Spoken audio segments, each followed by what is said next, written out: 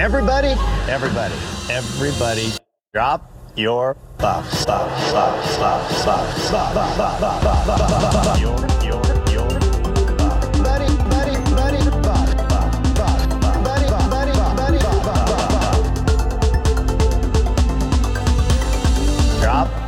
your buff. Welcome back to Drop Your Buffs. I'm Evan Ross Katz, and I'm not flying solo today, but I am flying without my co-host. So, listeners, bear with us. As we all know, Evan Ross Katz at the helm of any engine is an engine that could go many places. So we'll see where it goes. But I'm very lucky because I am joined today by an old school alumni, someone that we've been wanting to have on the pod for quite some time, who I think will be a fabulous pinch hitter, a Survivor Guatemala alumni, I believe our very first on the podcast, Brian Corridan. Brian, hello. Hello, how's it going? Glad to be here. You know, this is exciting because, first of all, you're one of the earliest out LGBTQ plus players. However, wait, were you out on the show? I'm correcting myself in real time. No, we can get into this whole saga. I not only was I not out, I know, what have you opened? Not only was I not out, but I didn't even identify at the time. So there's a whole post-Survivor story that's involved with that. Yeah. But I go way back. Okay, well, that is something I think we will get into when we hope to have you back on for our deep dive. But before we get into this episode, I do want to get a little bit of an update from you. I mean, you appeared on season 11 of the show. Obviously, anyone listening to this recap knows that was many moons ago. What have you been up to in the decade plus since your time on the beach of Survivor? Oh my God, decade plus. It's like 18 years. I was 22. I'm 40 now. This is a 40-year-old speaking to you. So, yeah, I mean, I stayed pretty close-knit to the Survivor community, actually. It's easy when I live in New York, so there's such a Survivor community right there. And I don't know if your listeners know the Wine and Cheese Alliance, but we were all young. We were in our 20s. We were on the show in New York, so it was just a really fun community to be a part of. And we've now just transitioned, kind of transcended even past Survivor friends and we're just like real friends at this point. You know, we know so much about each other. It's Eliza, it's Courtney, it's Sophie, it's Steven, it's Charlie, it's Franny. Like, it's just this group, and most of them actually don't even live in New York anymore. So it was easy to kind of stay in touch with Survivor, even though I'm but a lowly pre-juror from the dark ages of Guatemala. Yeah. But you're important for this podcast. Now tell me this much: when someone joins the Wine and Cheese Alliance, these new school players, is there any kind of initiation that takes place, or basically, if you're on Survivor and live in the New York area, you're in? We like to think of ourselves as pretty inclusive. I mean, I don't think we have a whole questionnaire to fill out. If you like wine, you like cheese, and you're on Survivor, and you live in our 5 boroughs, we're good. We got a lot of new people. Over the years, I mean, of course, it's been like Josh Canfield and Andrea Belke from kind of the middle seasons. And, recently, this season, we've seen Claire and Maddie a lot. Recently, Victoria from Edge of Extinction, she's been around. Jenny Kim from last season, Chanel. So, there's a lot. We come and go. It's not nearly as formalized as it was back in what I would call Survivor's golden ages. Man, if you guys all knew what it was like back in the day of 2008 to 10, when there used to be these massive Survivor parties in Cocoa Beach and stuff like that. God, that was nuts. But now we hang and we're just enjoy each other's company and enjoy the show. So that's the status of Wine and Cheese today. Bring the wine, bring the cheese, you're in. Listen, I mean, I'm not an alumni, but I can do 2 of those 3 things I'm very good at. So I keep my fingers crossed. Now, this is a very LGBTQ plus heavy season. We even had the very first all LGBTQ plus tribe with Josh, Yam Yam, and Carolyn. Unfortunately, only 2 of those 3 remain, but thankfully, well, that's right. I'm sorry. I thought yes. I thought so too. Yeah, which we'll get into. But riddle me this before we get into the latest episode. If you had to pick your favorite LGBTQ plus identifying Survivor player of all time, who's coming to mind for you straight away? I mean, so obviously my most close-knit group you've got Charlie, certainly, right? We I love Charlie. yes, I will stand for no Charkis erasure, even though he is very happily married to a wonderful guy now and has a kid. But of course, Charlie. I mean, he's the one I'm certainly closest to. But God, that's a long list of great characters on that one. Josh Canfield's there. Who else? I mean, Claire from this season. But if Yeah. my personal favorite, Charlie, just because he's an actual real life friend. Yes, we love Charlie. Charlie is a listener of Drop Your Buffs, but Charlie will not come on Drop Your Buffs. Oh no, he will not. No, he will not. But Charlie, because you're listening, shout out to you, and I will coerce you one day. I am confident. I'm but keep me posted. He is a bit more hesitant to get involved in anything like this, I think. yes, I know he is, but I will stay on him like white on rice. And one day. And for those of you listening, you're probably in your mind going through some of your favorite LGBTQ plus alumni. We have a very iconic LGBTQ plus alum of the show coming on soon. Not going to say anything outside of that, but it's been someone that's been long requested, and the time is now. But Great. that time is coming. Now we are here, and we are here today to discuss episode 7 of season 44. Let's not be cute about it. Brian, tell me this. Was this episode cute? You know what? Funny. Well, I saw that quote. Let's not be cute about it. I really thought you had a good chance of it being a quote from one of the LGBTQ plus community players. It's true. Let's not be cute about that. That's like a trademark phrase. And then it ends up being Matt, of course. There's a lot of hate for this episode online. I was reading today a lot. I am at the forefront of the stop at the twist thing. I find like Jeff is basically an antsy little baby. He just like can't sit still. You give him something and he ruins it, right? I don't trust his emotional intelligence at the helm of a show like this. Actually, to be honest. Wow. Okay. Yeah, no, I don't. I don't think that Jeff has the mental fortitude to understand the subtleties of the game. I don't think Jeff himself would do well on Survivor. This is all. I mean, but the way he runs this show, it's just the opposite of if it ain't broke, don't fix it. And so I saw, so much hate, obviously, because of all these twists, and Matt was so kind of screwed here. But frankly, I kind of liked the episode, actually. Like, is that bad? No, I mean, that's great. I mean, I think it was a really fun episode, and I think that there's already a contingency of people, I think Sean and I, and it sounds like you among them, that, have fatigue around the number of advantages in the game. But I think that the conversation gets sort of heightened online when those advantages are at the cost of losing characters that we really love. And I think that in addition to Matt being just tremendously likable and having a ton of heart, it's hard to watch him go knowing that if the game had played out as it was meant to play out, he very likely would not have gone home. And I think that makes this sort of a bitter exit to witness, because Matt's time in the game, we didn't get a ton of him because he was on a winning tribe pre-merge. And then we lose him to this like very bizarre twist, which we'll get into, but it's basically like an advantage on top of an advantage, because it took me a while to understand. I mean, I'm slow. Listeners are not going to be surprised to hear that, but like to understand that it's like, so the winning tribe in the competition all secures immunity, as well as the winner of the losing tribe, the winner within the losing tribe. Yeah. I just would love to know, when Probst is in the garage at the whiteboard,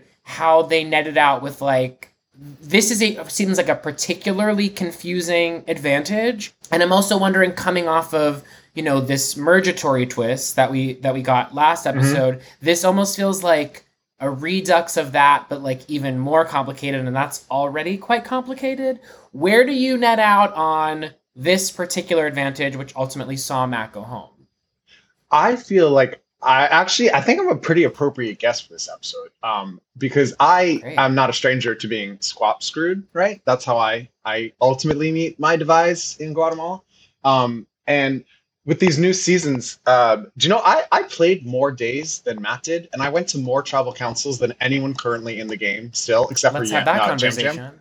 Yeah, so it's just like you think of I don't know how many of your viewers even watched Guatemala, but you're like, wow, okay, Brian was a pre-juror. Yeah, but like the way the game used to work, where I found the game, I ended up playing more days than Matt did, and I went to more tribal councils than Matt did.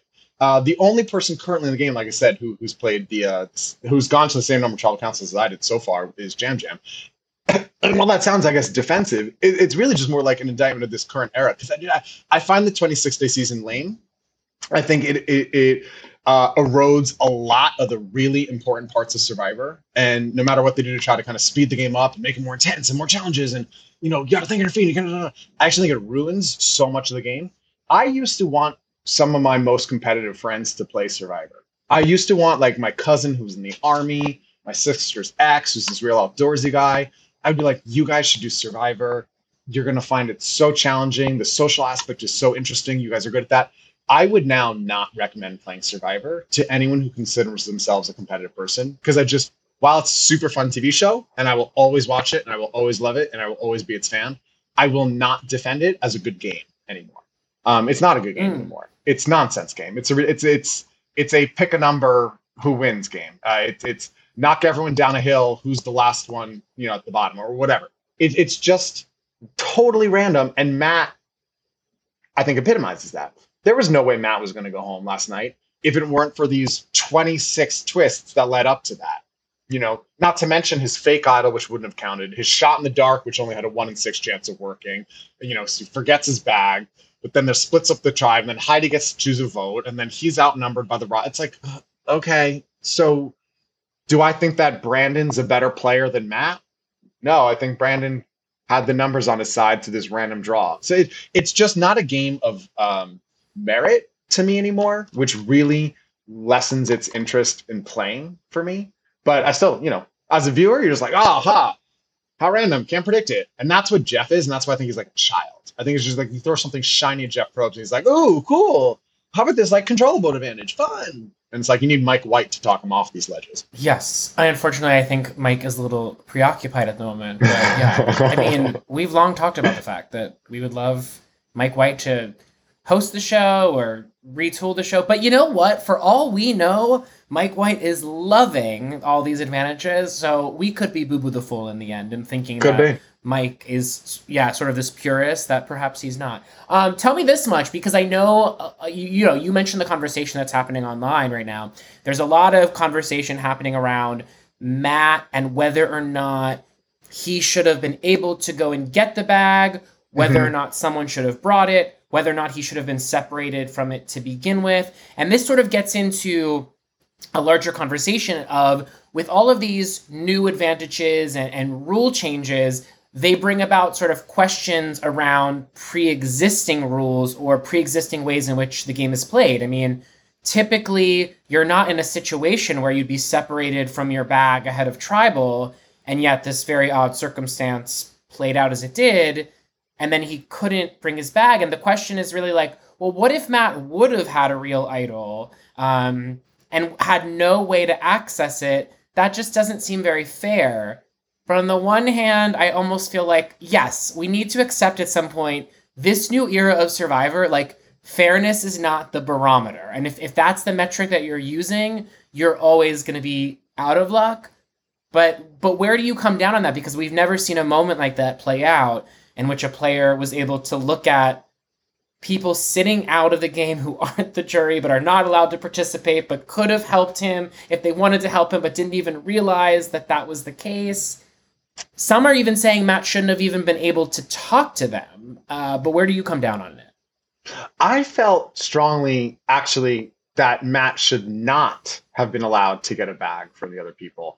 And, for all of the twists, not bringing your bag to the challenge, look, that's a mistake. And especially if if you are a player in the new era, I think you do, like you say, have to presuppose that it's just not going to be fair all the time. So I just would never if I have an idol, or if I think I have an idol, because obviously it's a fake idol, or even this stupid shot in the dark thing, like, I think at no point am I separating myself from it. I think that's a mistake. And so that's the one thing that Matt did have control over, and he didn't do it. And I think that if the whole point of splitting them up is that these people are supposed to have zero influence on the vote, except for Heidi, who won a special advantage for that one particular right, then I don't think it's right for someone to be like, oh, actually, even though this whole twist was designed to split up alliances, we're going to supersede that by like the fact that all his alliance mates are over here on this side. We're going to bring him an extra gift or something so that he can have a like. No, that's the whole point. You're separated out. I think it's a dumb twist, but it is the twist, and I don't think he should have been allowed. I mean, he obviously didn't matter, but yeah, if he like had a real idol or something, that like you said, boo boo for you. Like you did not bring your stuff with you, and that was dumb. Mm. What are your thoughts on this? Yeah, I was going to say there's so many advantages when I say advantage. I know, yeah. What I'm talking about. What are your thoughts on the new birdcage advantage that presented itself kind of in the 11th hour that basically had all of the castaways scrambling on the beach to find a key to open the birdcage and essentially give them this is a new advantage because we've dealt with steal a vote, but this was, I don't know how they articulated it, but it was basically you could control one person's vote. So you could, basically it's kind of a double power, right? You negate their original vote that they were going to go for, and then you manipulate that vote so that's voided, and you get to redirect their vote. Basically have them do something entirely against their will. But you have to do it out in the open, which I thought was an interesting component to it. But what did you make of that? I think it seems like one and done moment for this. Do you remember what it was called? It was like I think it was control a vote, right? Control a vote. Yeah. What did you make of that? Well, I was like, oh, is this going to be a chance for us to see someone have to vote for themselves? That's what I thought. I was like, how diabolical, how amazing would it be if Heidi's like, Lauren, I'm controlling your vote, and I want you to vote for Lauren. Like, imagine like if she goes home, imagine just like the humiliation of a screenshot for your rest of your life of like you holding up a parchment with your own name on it, and then you go home that episode. That's what I was kind of looking for. Wow, I hadn't considered that. That would be good television. Do you think it was ultimately an effective advantage? I mean, no. I guess factually the answer is no. But like, no, objectively. But is there a world in which this could have? Because I mean, just kind of gaming it out here, there's a world in which Matt finds this and is able to take one of the votes against him and put it on someone else. But at that point, I mean, from the audience satisfaction perspective, that if Matt would have found it, it probably just would have meant Yam Yam would go home. So this was like that rare episode where I think a lot of viewers, I feel like collectively, we are pretty in agreement about loving Yam Yam and liking, if not loving, Matt. I mean, I kind of love Matt. Yeah, I think Matt was great. Yeah, so I kind of feel like the unfortunate thing about this episode was no matter what was going to happen, it was going to be dissatisfying.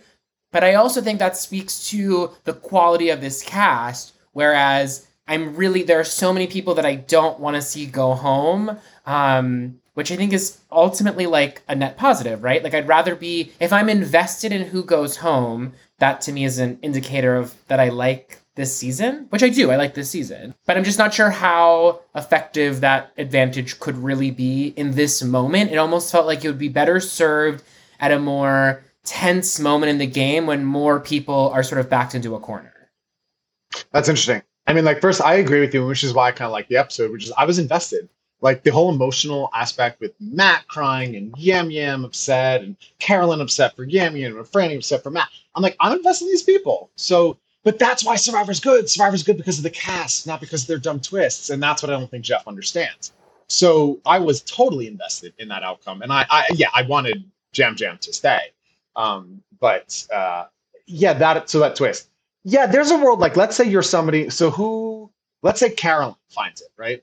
So Carolyn really wants to save Jam Jam. And Carolyn has no allegiance to anyone else there. So I think if Carolyn gets it, I think she can use it to say, all right, Brandon, I'm forcing you to vote for Lauren or whatever. Lauren, I'm forcing you to vote for Brandon, whatever, right? But pick one of the Ratu people. And then that now that sort of signals to Matt and Jam Jam, well, there's already one vote on, let's say, Brandon. So why don't we like each other. Matt and Jam Jam have nothing against each other. Why don't the two of us team up? And now we'll put 2 more votes onto Brandon. And that'll be the 3 votes to send Brandon home, even if Lauren plays her extra vote. So then what? It's a 3-3. I have to do all this math, right? Like Survivor's No, math. but that's interesting. That's interesting what you're saying, because that also would provide the opportunity to have a live tribal, which Exactly. we haven't had in a long time. I'm not always a proponent of I live agree. tribals, but I think Yes. but I think this would be an interesting moment. Another thing that this makes me think about, and this is one of those weird things where like I don't quite understand the rules here, but so we were told that those people that were not in contention to go home could not speak at the tribal. But then Heidi got up and she's like, wait, Jeff, I have this advantage. But I was under the impression that she wasn't going to be able to use it because it was voided by the fact that the rules state that she can't participate in the tribal council, which she did. So that was a little confusing to me. That part, I think the rules, like the parchment did say, like this thing is only good for tonight. So like, I think the idea was this twist kind of exempted you from that silencing thing, and you did have to do it. I did think maybe she'd have to do it in private. Like maybe she would have to report to producers saying, I'm stealing Lauren's vote and I'm forcing her to vote for this. So like when Lauren gets up to the booth, she sees like, your vote has been stolen. You are forced to vote for X.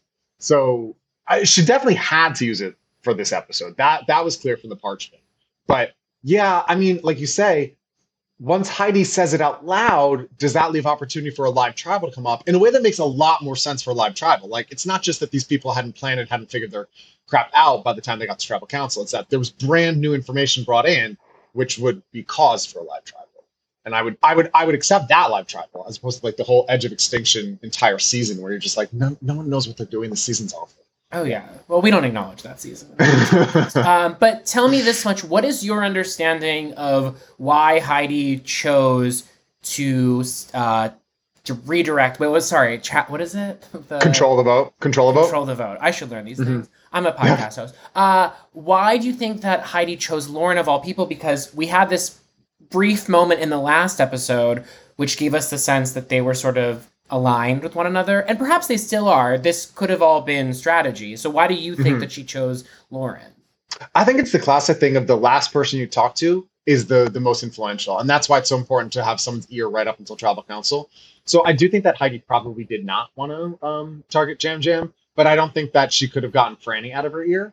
I suspect that was really Franny's move because Franny was so anxious about it. Franny has such a vested interest in saving Matt, and Franny's the one who's right there, right? I mean, we also know that Heidi's really close with Danny.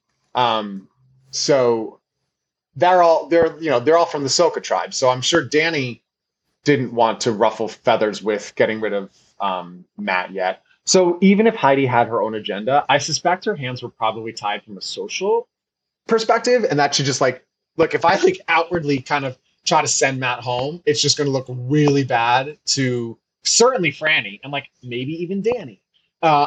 So at that point, I think she kind of was forced.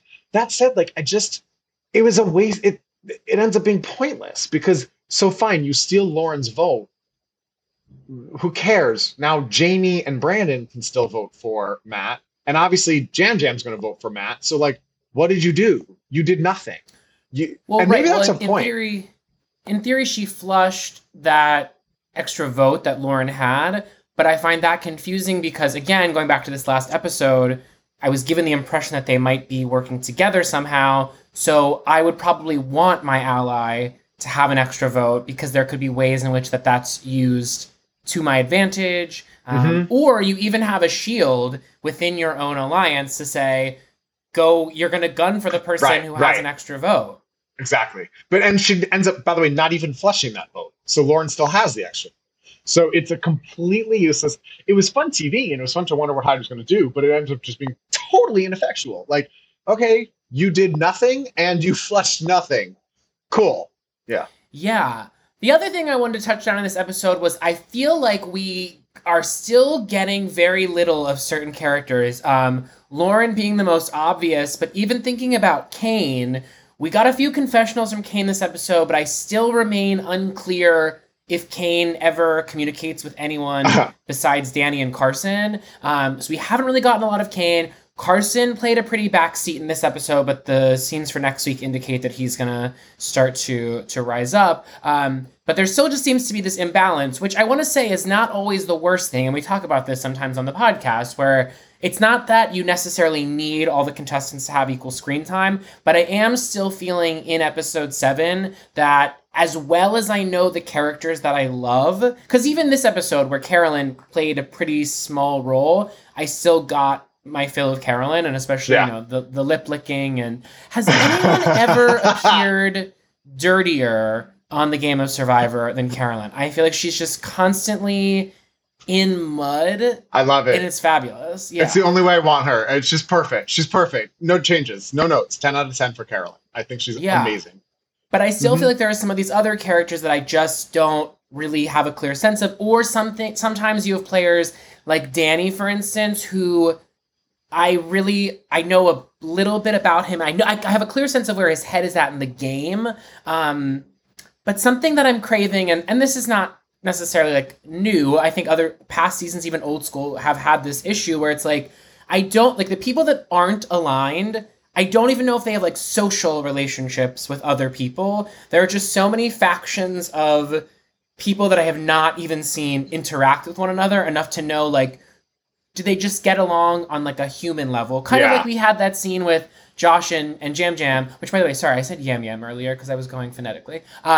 We had that scene with Josh and Jam Jam earlier, a couple episodes ago, where they just had this human moment of connection that was ultimately inconsequential to the strategy. We haven't gotten a lot of that on this season, minus a few spectacular moments like that and some Carolyn moments. I miss those.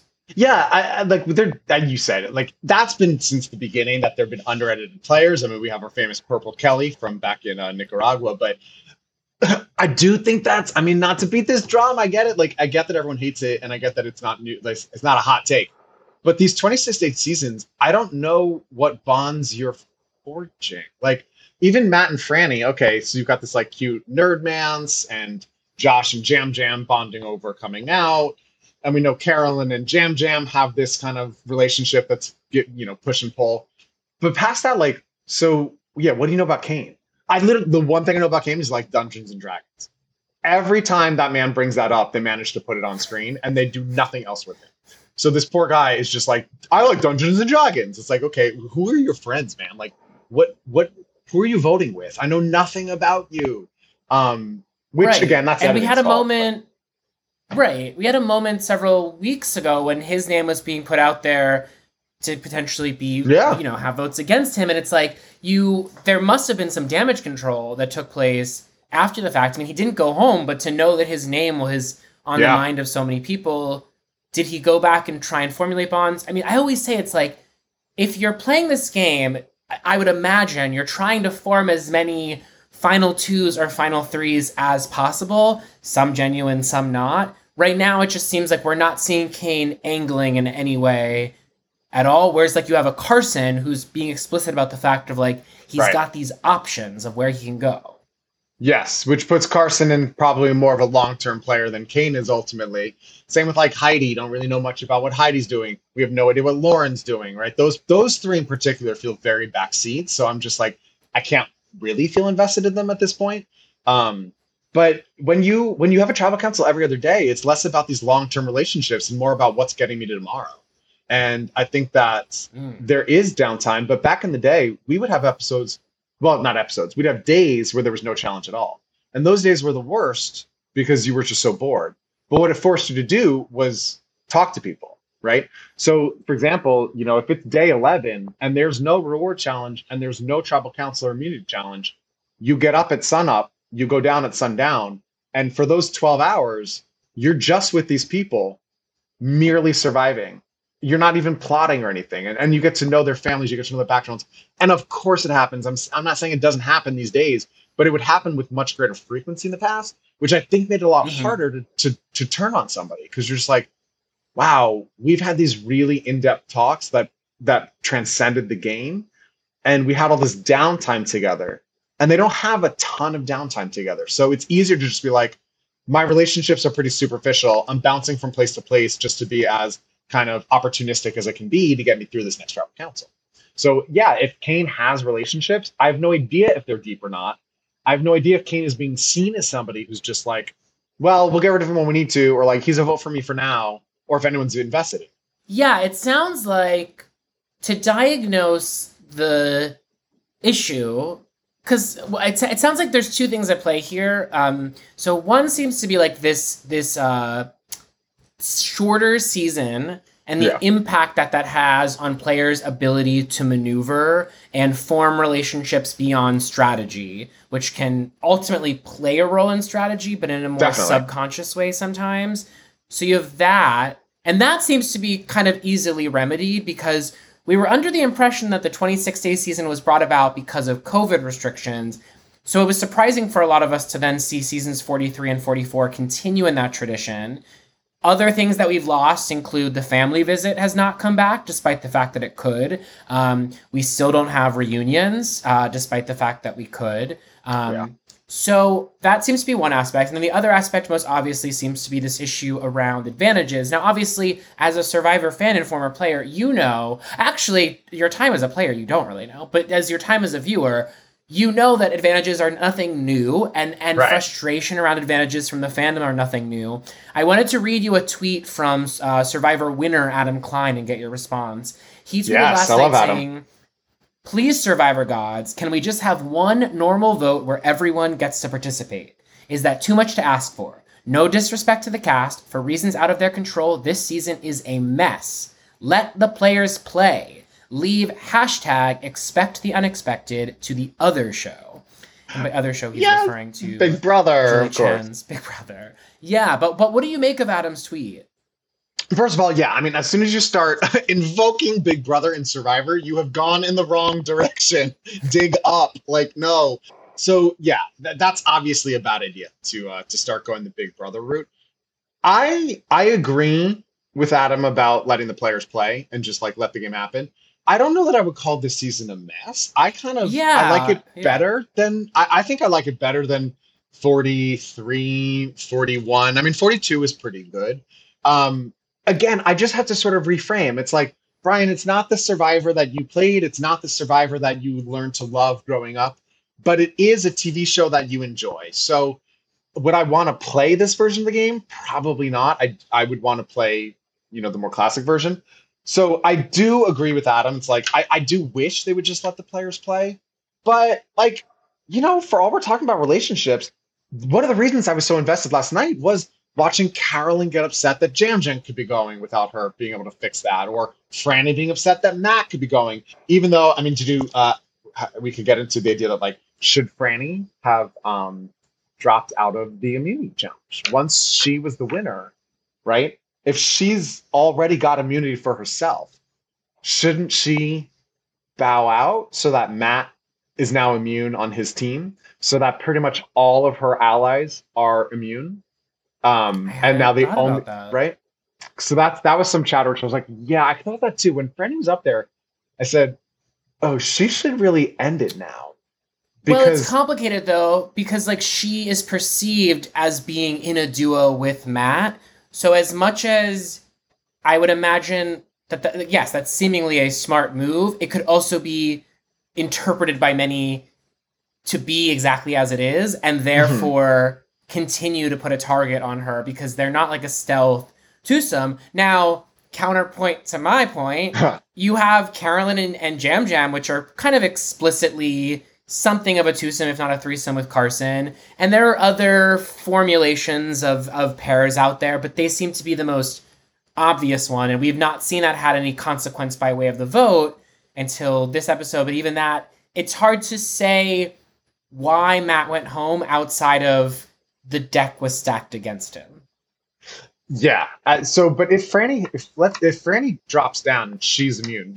Totally. I get the point. Like, yeah, now she's just kind of made it bigger. But the thing is, she doesn't have to like throw it. That's a really easy challenge. Right, just be like, oh my goodness, this really complicated ball, it fell. Like, no one's going to suspect you throw it, right? I mean, in fact, I doubt people thought she was going to beat Brandon. So if she does end up kind of dropping the ball, literally, then she's still immune because she's the last winner. Or she's the last one standing on her team. And we got Matt would have been immune. So who would have been up? It would have been Carson and Carolyn.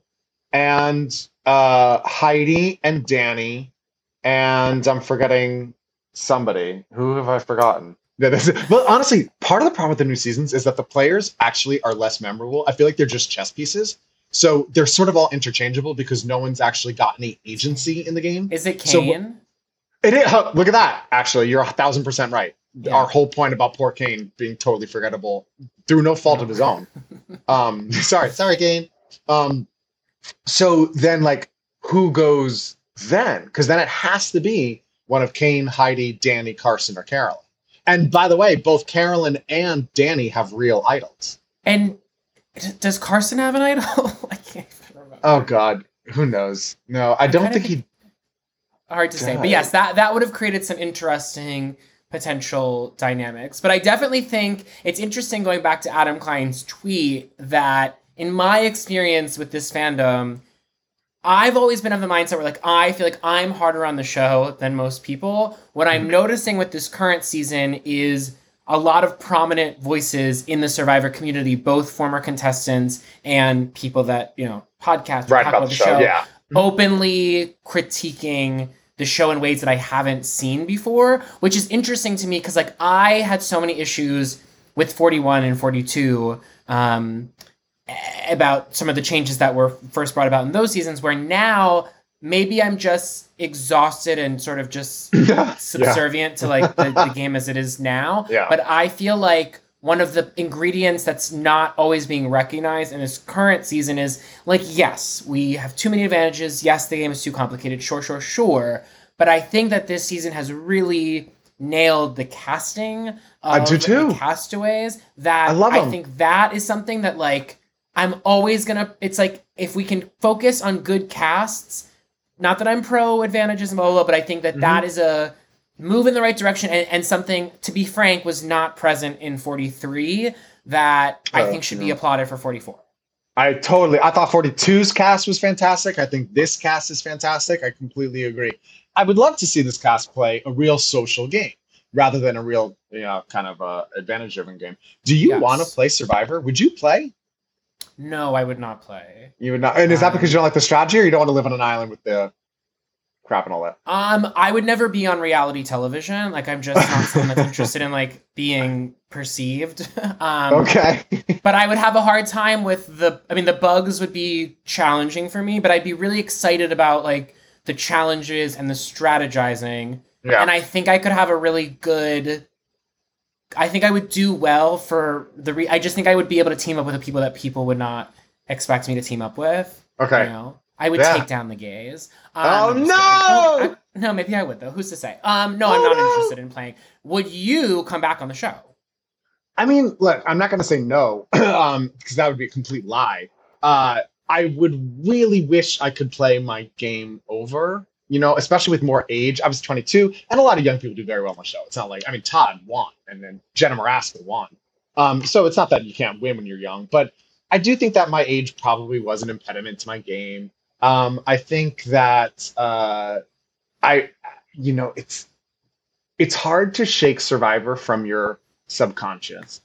And maybe I'll speak for myself. Maybe I shouldn't generalize to anybody else, but it's such a life-altering experience that even though it's 18 years ago and I've done a trillion other things since then, because it is such a salient part of my life still. I have lifelong friends from it. I still watch the show. I see Eliza every single week. We do trivia together. We're on a bar trivia team together. So, Survivor still has this place. So maybe that's part of the reason that it's hard to shake. But, every now and then you have a dream that you're back out there. And it's the most disconcerting and like unnerving thing to wake up and be like, oh God, that wasn't real. I wasn't playing again. Like, oh, I don't have a shot to like get another million, like get $1 million from Survivor. So I would love to play again, but I don't think that this game in this iteration is like worthy of admiration. I don't think that there's virtue in winning Survivor these days because I think the luck is too high. I think that there's something to be said when you outwitted, outlasted, outplayed. And there's something completely different thing to be said when you're like, well, I pulled the right rock. And it's just like, okay, good for you. Like you pulled enough right rocks, but like, and not to say there's no skill. Of course there's skill. But Danny said it the other day. And actually, I thought it was a really embarrassing thing for the show to air, not realizing it. I think it was when they did it was like the stupid Murgatory thing last week. And they split them up, and Jeff was like having them pull from bags. And Jeff's like, "How are you feeling, Danny?" And Danny's like, certainly the game takes skill, but I don't think anyone's going to argue that it doesn't take a lot of luck to win Survivor. And I'm like, see, that's the opposite of what it should have said. You should have said, of course the game has luck, but no one's going to argue it doesn't take a lot of skill. And the fact that now luck is at the forefront, it just makes it less, it makes it less of a compelling story to me when somebody wins the game, when they had so much go right for them instead of they made things go right for them. And sure, could Matt have found an idol? Could Matt have won immunity? There's a number of things Matt could have done. Of course, yes, skill is involved. I totally get it. I understand. I feel like I already hear listeners being like, banana. But like, there's too much luck that it feels unsatisfying to play the game because, I don't want to play Russian roulette either. So, no, I want to play good Survivor, not this Survivor. Tell me this, and I think we'll get more into Guatemala when we have you back on the show, because I have many thoughts about what I would consider to be a very forgotten season of it is Survivor. Definitely a forgotten season. For sure that is, yes. And maybe for good reason to some extent. But, no shame. But tell me this, Danny Boatwright is the winner of season 11 of Survivor. Danny came back for Winners at War. A real surprise get, a really sort of wild card by way of winners. And Danny really tanked the game for a lot of fans of the show we were already limited in our number of old school players that were asked back. We've had Earl and Vesepia on this show, both of whom were not asked to participate in Winners at War. Crazy. So we already had a limited pool of iconic winners. And so Danny comes back in, and this band of old school players, which is already sort of in the minority, is trying to stay together, and Danny puts a knife in their back and twists it. I'm just wondering what that was like for you watching your former castaway that you played the game with ruin season 40 of Survivor. Danny! So I love Danny. So bias admitted right from the start. Danny and I chatted a lot before she went out to Winners at War because she hadn't really watched the show in a long time, and she knows that I do. So she reaches out. I kind of, once we hear the theme is going to be Winners at War, right, I sent her a message, and I was like, good luck with the phone calls. So then she kind of finally reaches out and says, all right, fine. Yes. Like this is happening. What do? I don't know any of these people. So I wrote up these like dossiers for her. So I created a dossier on every single winner who was going out there. And gave her kind of the lowdown on how many idols they found and whether they were this kind of player or that kind of player and who they were connected with and blah, blah, blah, blah, blah. So, a good lot of dinner because she was, out so early. But Danny and I really reconnected over Winners of War, and I was so excited to watch her. I was like, it's time for the Guatemala Renaissance. Like, Danny's going to win, and everyone's going to be interested in Guatemala, and they're going to start bringing us all back, and it's going to be great. And that did. So it was a giant flame out, unfortunately. That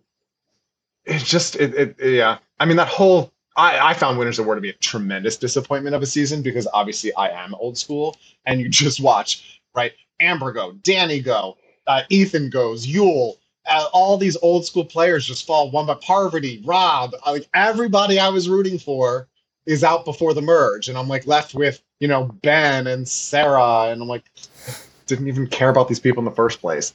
Well, we had Sophie for a while, which was... We did, and Sophie, that was like the thing I could hold on to, was Sophie was in it for a good chunk. Yes. Okay, so yeah, we'll touch down on Guatemala when we have you back. I did want to get your thoughts on the reward this week. So we had peanut butter and jelly sandwiches, and they were accompanied by... salty potato chips. Oh my God. And iced tea.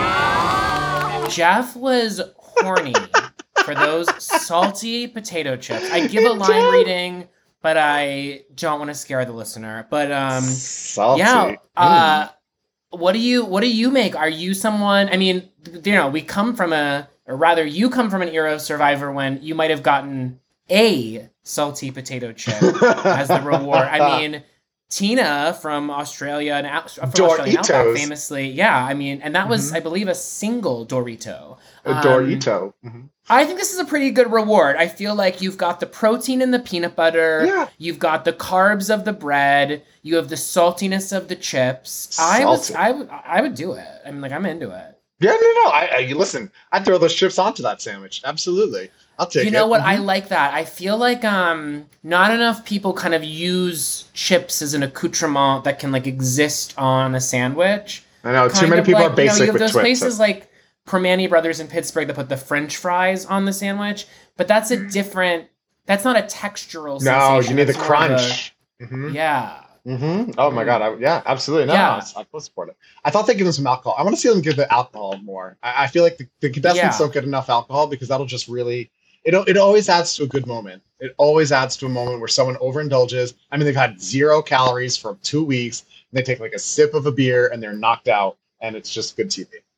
I mean, for anyone that's looking for some great drunken Survivor moments, I plead with people to revisit Big Tom on Survivor All Stars for some of the best drunken Such antics that such a solid throwback. Yes. Yeah, and such a player that in need of a return. It's like you have these players of an era that were so big that are just lost to the Huge. canon. Huge. When the world needed him most, Big Tom disappeared. Yeah, the other question I wanted to ask you, you come from an era when the show was sort of very much going for like a found footage quality to it. Yeah. And you have these moments now when they do those, when they first show you the challenge and the camera like is back and then it like zooms forward and then the drone sort of like circles around, and then we also get these action shots of the contestants arriving to the challenge where it's like slow motion, and it's like very I don't know, I guess Marvel. If I've never seen, no, I've seen Spider-Man, but no, I don't really know Marvel, but it feels very sort of like, these are gladiators entering the wherever gladiators enter. What do you make of that change in sort of the visual component of the show? I mean, I'm fine with the cinematography. I feel like they're angling back for that Emmy glory that they once had and just can't seem to reach it, And actually, to be honest, while the show itself, I think in quality is a different vibe, I do think the cinema, I think they probably should get an Emmy for that. They're doing some pretty cool cinematic stuff. I don't mind it. I don't think it takes away too much from the show. When you watch, in fact, actually, I think if you watch Borneo now, it almost feels like a relic from another era. It's like grainy, and they would do these like night challenges, and it just feels very different. So if they want Survivor elevated from a cinematic, like cinematographical, wow, is that a word? Now we're gonna go with that. If they want to do that, yeah, we're going with it. Yeah, I think it's perfect. I'm fine with that. I don't mind. I think it's a little cheesy. Danny coming to the challenge and like whips his head around in slow motion. He's not Iron Man, but okay. Yeah.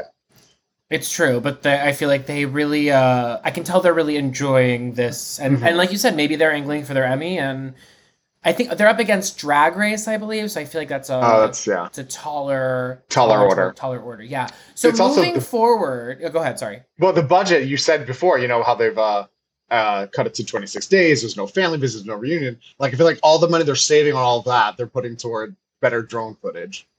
It's like, can't Sia take the money that she's giving to the contestants and reallocate it toward a 39-day game? Or even, Tyler Perry, friend of the show, or Jack Black. Apparently Jack Black is a big fan. He showed up at a recent watch party, and it's like, these are mega millionaires. It's like, let's get our funds together. And the I don't know if irony is the word, but the funny thing about all of this is that you have many people that are arguing that $1 million prize in 2023 is simply not adequate. And here we are like, listen, honey, like the budget constraints run far deeper than upping the cash prize. It's like, Which is interesting though, because it's like the show seems to, I think it's at this very comfortable place in terms of like people like you and I and many of our listeners who are like, we're in it. Like, we're gonna keep watching Survivor till it all comes crashing down. So I'm surprised that we don't have more of a budget, because I would think a network loves having sort of a tentpole show that has a really loyal and consistent following. There's a rumor that for 45, the episodes are all going to be 90 minutes long. I have read that rumor as well. I would say that, are you a Drag Race viewer? I'm not. So Drag Race was 60 minutes for many, many years. And then when the show went over to VH1, I believe it was season 9. I might have my facts wrong here, but they expanded to 90 minutes. And people were like, clacking their fans. And then this season, it got shortened back to 60 minutes. And then there was such an outcry from the fandom. I don't know if they changed back as a result of the outcry from the fandom, but then it moved to 90 minutes, okay? And everyone was, again, clacking their fans. Now, my thing is, I feel like you can do 90-minute episodes for the first half of the season when you have lots of players and there's more story to tell in terms of relationships and whatnot. When you get down to the wire, there's a reason why the finale of Survivor, we go from 6 to 1 in 1 2-hour episode. There's a reason why. Yeah, so I don't know if the solution is the time that we're spending to watch the show so much as other changes. For instance, we talked last week about maybe the puzzles can't be 3D rendered by contestants in advance. Maybe we go back to a 39-day game. Maybe we change up the location of the show. Maybe there's a new host. I mean, there's a bevy of possibilities.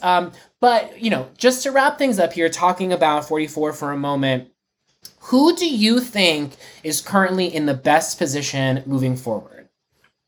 I think Franny's in a great position now because she's separated from a duo. So now her threat level has been totally managed. She's, ensconced inside that big Soka alliance. And if anyone's going to be gunned for first, it's going to be Danny, not her. So I'd say Franny's in a fantastic position. I mean, if orange and green keep going at each other, you got those 3 purple in the middle. So Carolyn, Jam Jam, and Carson, depending on which way the wind blows. I don't see Ratu pulling this off. I just think we haven't focused enough on them in the edit. What do we really know about Lauren? Even Jamie, the edit's always just like, look at Jamie, who thinks she knows everything and knows nothing. We don't get that much from Brandon. We get nothing from Kane. So I'm seeing orange get wiped out. So I think we're down to green and purple. Okay, now, we have this moment in this episode where Matt figured out that his idol was fake. Obviously, his bag is back at the beach, and that fake idol is in there. Do you think Matt had time to communicate that to Franny? Because there's a world in which Franny or someone finds this idol and believes it to be an active idol. Fascinating, because his bag's going to be there. I wonder if we get that. See, a good editor would address that, right? But we're not going to get that this week. But you're totally right. Like, Matt literally just said, I have a bag of tricks. He says that out loud in front of everyone at Tribal Council. He says, I left my bag at camp. A good editor should now follow up next episode with Franny going back and be like, I got to find this bag because he literally said it had a bag of tricks in it. Obviously, the shot of the dark is useless because that's per person. But yeah, yes, I want to know that now. You have made me more interested in next week's episode. Of course, I'm going to be let down. Okay, and tell me this. Who are you rooting for to win season 44? And who will win season 44? I'm so rooting for Carolyn. I think we are so overdue for a winner like Carolyn because she's smart. She's not this like Debbie character who's just a total nut job. Carolyn knows what she's doing. Carolyn has a head on her shoulders. She's made moves. She's made connections, but nobody takes her seriously, which is the problem. So I don't think that she can. I mean, I don't know. Maybe she can. I don't think Gabler could win last season. So that's true. Maybe people will finally, give Carolyn the respect, put some respect on the name. But so I'm rooting for her. I think she's great. Everything about her I love. Will people win. Will win. Oh God, it's gonna be Carson. I'm just gonna be so I'm over the Carson type because I'm bitter. Like the young smart guy. Why do they always do well when I got booted in a twist? So, I feel like we're heading toward Carson. He's getting so much screen time. Or Danny. Carson, Danny. Danny's got a high threat level. I'm gonna say Carson. Yeah, I'm with you on that. I also feel like I'd rather Carolyn lose this season and come back soon because we're more likely to have... I just don't see them bringing back winners anytime in the near future. I think it's more likely that they would go with a fans versus favorites than anything. And I feel like also the fan response to Carolyn could hopefully instigate them to get a returning player season back on the Yeah. books. They've got a bunch to pick from. They sure do. They sure do. Okay, a couple last questions, high-level thoughts that I just want to touch on before I let you go. You know, there was a recent feud that was reignited between Parvati and Sandra. I'm using somewhat of air quotes because I think that they both have a sense of humor about it. But tell me, in the who is the queen of Survivor conversation, Parvati or Sandra, where do you come down? Oh boy, this question. Okay, so here's what I will give my most diplomatic answer, which is I have known Sandra far longer. So I am in Parvati Stan territory, and I love Parvati. So I'm not picking one up and kicking the other down. If they could both win every season, I would put them both on that Mount Rushmore. I think Parvati is a phenomenal player. Sandra, I've known Sandra for a very long time, and what I find really amazing about Sandra is no one would argue against, she is Survivor royalty. She is so kind. Like the way Sandra incorporates you in and really treats everybody like they're part of the family. There's something so warm about that, and I just really appreciate it. And Sandra actually had a party in New York for Survivor a couple of weeks ago, actually. And she reaches out and she's like, "Hey, Brian, I'm going to be in New York. Please come. I'd love to see you." And I was like, "Little old me, Sandra." Like, it makes you feel good. Parvati has that quality too, by the way. Parvati is intensely charismatic. And when you're talking to Parvati, you're just like, wow, this woman oozes charisma. But I will say I am team Sandra, and that is no shade to Parvati. Okay. Another Survivor hot topic of recent is the winner of season 37, who we do not use his name on this podcast, but he has come under fire for his presenting anti-trans legislation in Kentucky, where he I don't know. Is he? I don't know Kentucky politics. He's in some position of power. Yeah, he's in the state legislature. Okay, state legislature. Yeah. What are your feelings about that winner of Survivor season 37? It's horrible. Does it need to be said? Of course it needs to be said. It needs to be said loudly, and it needs to be said repeatedly. It's terrible. Obviously, that season was a great season. Was I rooting for him to win in the end? No. But his role now in politics, I don't know Kentucky. I'm not from Kentucky. I don't live in Kentucky. I know nothing about Kentucky. What I know about Kentucky is merely the stereotype that is given about Kentucky. And that's, of course, an unfair stereotype since I have no information about it. But the idea that you would attack vulnerable populations is just so abhorrent. It's horrific. This country needs a real wake-up call in the way we treat vulnerable people.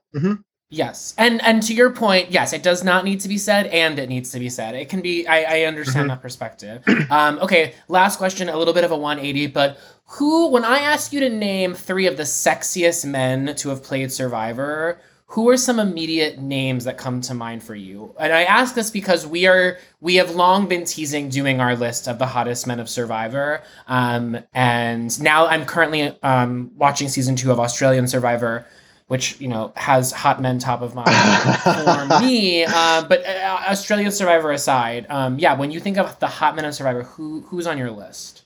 I think some of the most attractive. Okay, so Ethan in All Stars.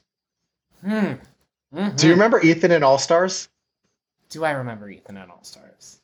Yeah, it was a very good look for him. I think Ken from Millennials vs. Gen X is a great. Let's have that conversation. That's so important. Also, where is Ken? He's not on social media. I have no idea. I don't follow him. I don't know anything about Ken, but he was a good. It's funny. Dude. Everyone's talking about, Ryan Gosling is Ken, and it's like, what about Ken from Survivor? What about Ken? This Ken is missing. Yeah. Yeah. We don't know where this Ken is missing. Truly. Okay, yeah, I really like that entry. Thank you. Okay, great. Okay, and there's some. I feel like I want to get the right answer. I feel like I'm forgetting some that's really obvious. But okay, I just need to correct the record though and say Ken is not missing. I did just find him on Instagram. Oh, that was fast. I know. It just takes one Google. He does not identify as a Survivor player in his bio. Really? He does have his pronouns listed, which always gives me tells me he's likely not a that bad human being. Actually, wait, hold on. Okay, wait, this is relevant. Ken has a post from March 23rd, and it says, I wonder who has the courage to admit that the push to get rid of anything LGBTQ in schools, books, and movies isn't really to protect the children, but that they just simply don't like gay people or are made uncomfortable by them. Who's willing to come out of the closet? Okay, interesting. The hashtags are protect the kids, don't say gay, oh my god. Wait, hold on. Okay, so there's hashtag Trump 2024 and there's hashtag gay is okay. Hashtag trans pride, hashtag support LGBTQ, hashtag DeSantis. What's his name? Hold on. Okay, DeSantis, it's the Ken Cole on Instagram. I'm really confused. I don't know if this is pro or anti, and I'm only laughing because life is funny, not because this is a little funny, but I don't know if this is a pro-gay or anti-gay. I wonder who would be willing to say, I simply don't like them, don't like seeing them, I don't want them around my children. Or for those who believe it really is to protect the kids, are you also protecting them from gun violence, toxic foods, and screen addictions? I can't. Okay, I do think this is a pro-LGBT. I think it's pro. I think we cannot drag Ken's name through the mud. I think this is pro, and I think that those hashtags are to attract people interested in that topic, not to amplify that message himself. That's what I think that is. I think that's a tactic. I think that we need to be more explicit about that tactic, but I hear that tactic. Okay. Anyway. I don't think he reads to me. He also has a semi-naked photo as you scroll down further. Oh my god, I'm scrolling. It's a cowboy hat on his, wow. business. I don't see this guy being like DeSantis 2024. He's also got an Indigenous Peoples Day post. Like, you can't put an Indigenous Peoples post up and also be like Trump 2024. Like, it's true. So I'm pretty. I feel like I'm choosing to believe that was a attract those, like, get that message to those people kind of thing. Also, let's just be honest here. Like, he looks hot. Ken's a great looking guy. Hey, listen, my answers are on point. Okay, so Ethan from Survivor All Stars, Ken, and then did you name a third? I didn't, and I'm thinking of one. Oh, you know who else? Pete from Philippines. Pete from, I don't remember this person, but he has my attention. Wow. He was with Abby Maria. Okay. In the original, like with RC and Abby Maria, that original little RC is also wine and cheese, yes. Mm-hmm. I love RC. She's great. I feel like RC could have been Angelina before Angelina was Angelina. Oh, totally. 1,000%, yeah. Mm-hmm. Like, okay, well, thank you for touching down on this. Before I let you go, Brian, and we'll get into this hopefully when we have you back, but what have you been up to? Like, what do you do outside of the wine and cheese, the group that you're part of? What's life like? I do SAT prep. So I've been, actually, it's the same job I've had ever since college. So I did it when I was an undergrad, and then I started working full time. And so I do tutoring and teaching. I teach classes, I write SAT questions, I write practice tests, I get kids prepared for it. That's all that I do. Is I'm in the New York City greater area test prep industry, and I travel. And basically those two things. It's test prep, it's SAT, Survivor, and travel. That's like my life. Doesn't sound bad. No, it's great. I'm very happy with it. Okay, well, I'm glad to hear that you're doing well and that you're happy. Thank you for being here today, Brian. I would like you. So Sean and I, we are hosting a season 45 premiere party, where we are lining up some legends, and we would love you to be a part of it. We have nothing planned whatsoever about it, but we have committed to doing our first in-person, and Parvati said yes, and Ozzy said yes, and so we are continuing to, we're going to, it's going to be an Avengers Assemble moment. And amazing. We want to have as many LGBTQ plus alumni of the show in one room because we are an LGBTQ plus Survivor podcast. One of them. Fantastic. Only, but not the only. But anyway, so we would love to have you there and have our listeners be able to meet you in person. Thank you for being here. Do we encourage people to follow you on the socials, or are you someone that is not? Oh, yeah. I mean, honestly, I only tweet about Survivor. That's like, I show up on Twitter just for Survivor's purposes. So sure, yes, please. I'm on Twitter. Brian Corridan was taken, so it's just Bri Corridan, BriCorridan. And then on Instagram, I post more about my travels. So that's at Brian Corridan on Instagram. And while we're talking hot Survivor players, for those that don't have the visual here, Brian likes a shirtless selfie. Not really selfie, you like a photograph, a shirtless photograph, really. Yeah. And they're good for the eyeballs. So everyone head over to, actually, you know what? Drop Your Buffs listeners, please go to Brian's most recent photo. And actually, Brian, we'll assign you the emoji today. So every week we choose an emoji that corresponds to the episode, and we have our listeners comment on the most recent Drop Your Buffs post with that emoji. I'm going to task viewers this week, please use that emoji under the Drop Your Buffs post and go to Brian's Instagram and use that emoji on his most recent post as well to show some love for Brian. Brian, what is the emoji that we are going to be using this week? Oh boy. Okay. All right. Emoji for this week. Oh, this is such a task, Evan. I wasn't prepared. All right. So something Sorry. Something for Matt. Matt, what did Matt do? There's nothing great, right? He didn't. He cried a lot. Yeah, I don't want a bunch of crying emojis on my post. Seems like a bummer, right? Yeah. All right. Should we just do classic like a rice emoji just for Survivor rice? Is that it? Because I can't think of anything for this episode. No. We love a classic rice. Okay, so the bowl of rice, mm-hmm. the white bowl of rice. That's it. That's the one. Mm-hmm. Okay. Everyone, you heard it here. Mm-hmm. So, thank you for listening to this week's episode. You're going to go to our Instagram and drop the rice emoji on here, as well as Brian's Instagram. We will have Brian back in the future where we can deep dive on Guatemala and get some of his larger thoughts on Survivor. But Brian, thank you so much for joining us this week. My pleasure. Sean has a sign off that we do. I don't really know it, but it's like, follow, subscribe, heart, share, retweet, blah, blah, blah, all that language. And like we said, check out Brian on socials. And you know what? If you're in need of an SAT prep, hey, listen. SAT, are you a tutor? Or what's the term that you use? We do classes. I mainly do classes more than one-on-one tutoring. So SAT classes. Yeah. SAT prep All programs. Right, well, There you go. You've got Brian at your disposal. Maybe you don't, but he's out there. Anyway, Brian, thank you so much again. Thank you. We'll talk to you soon. Thanks. Bye, guys.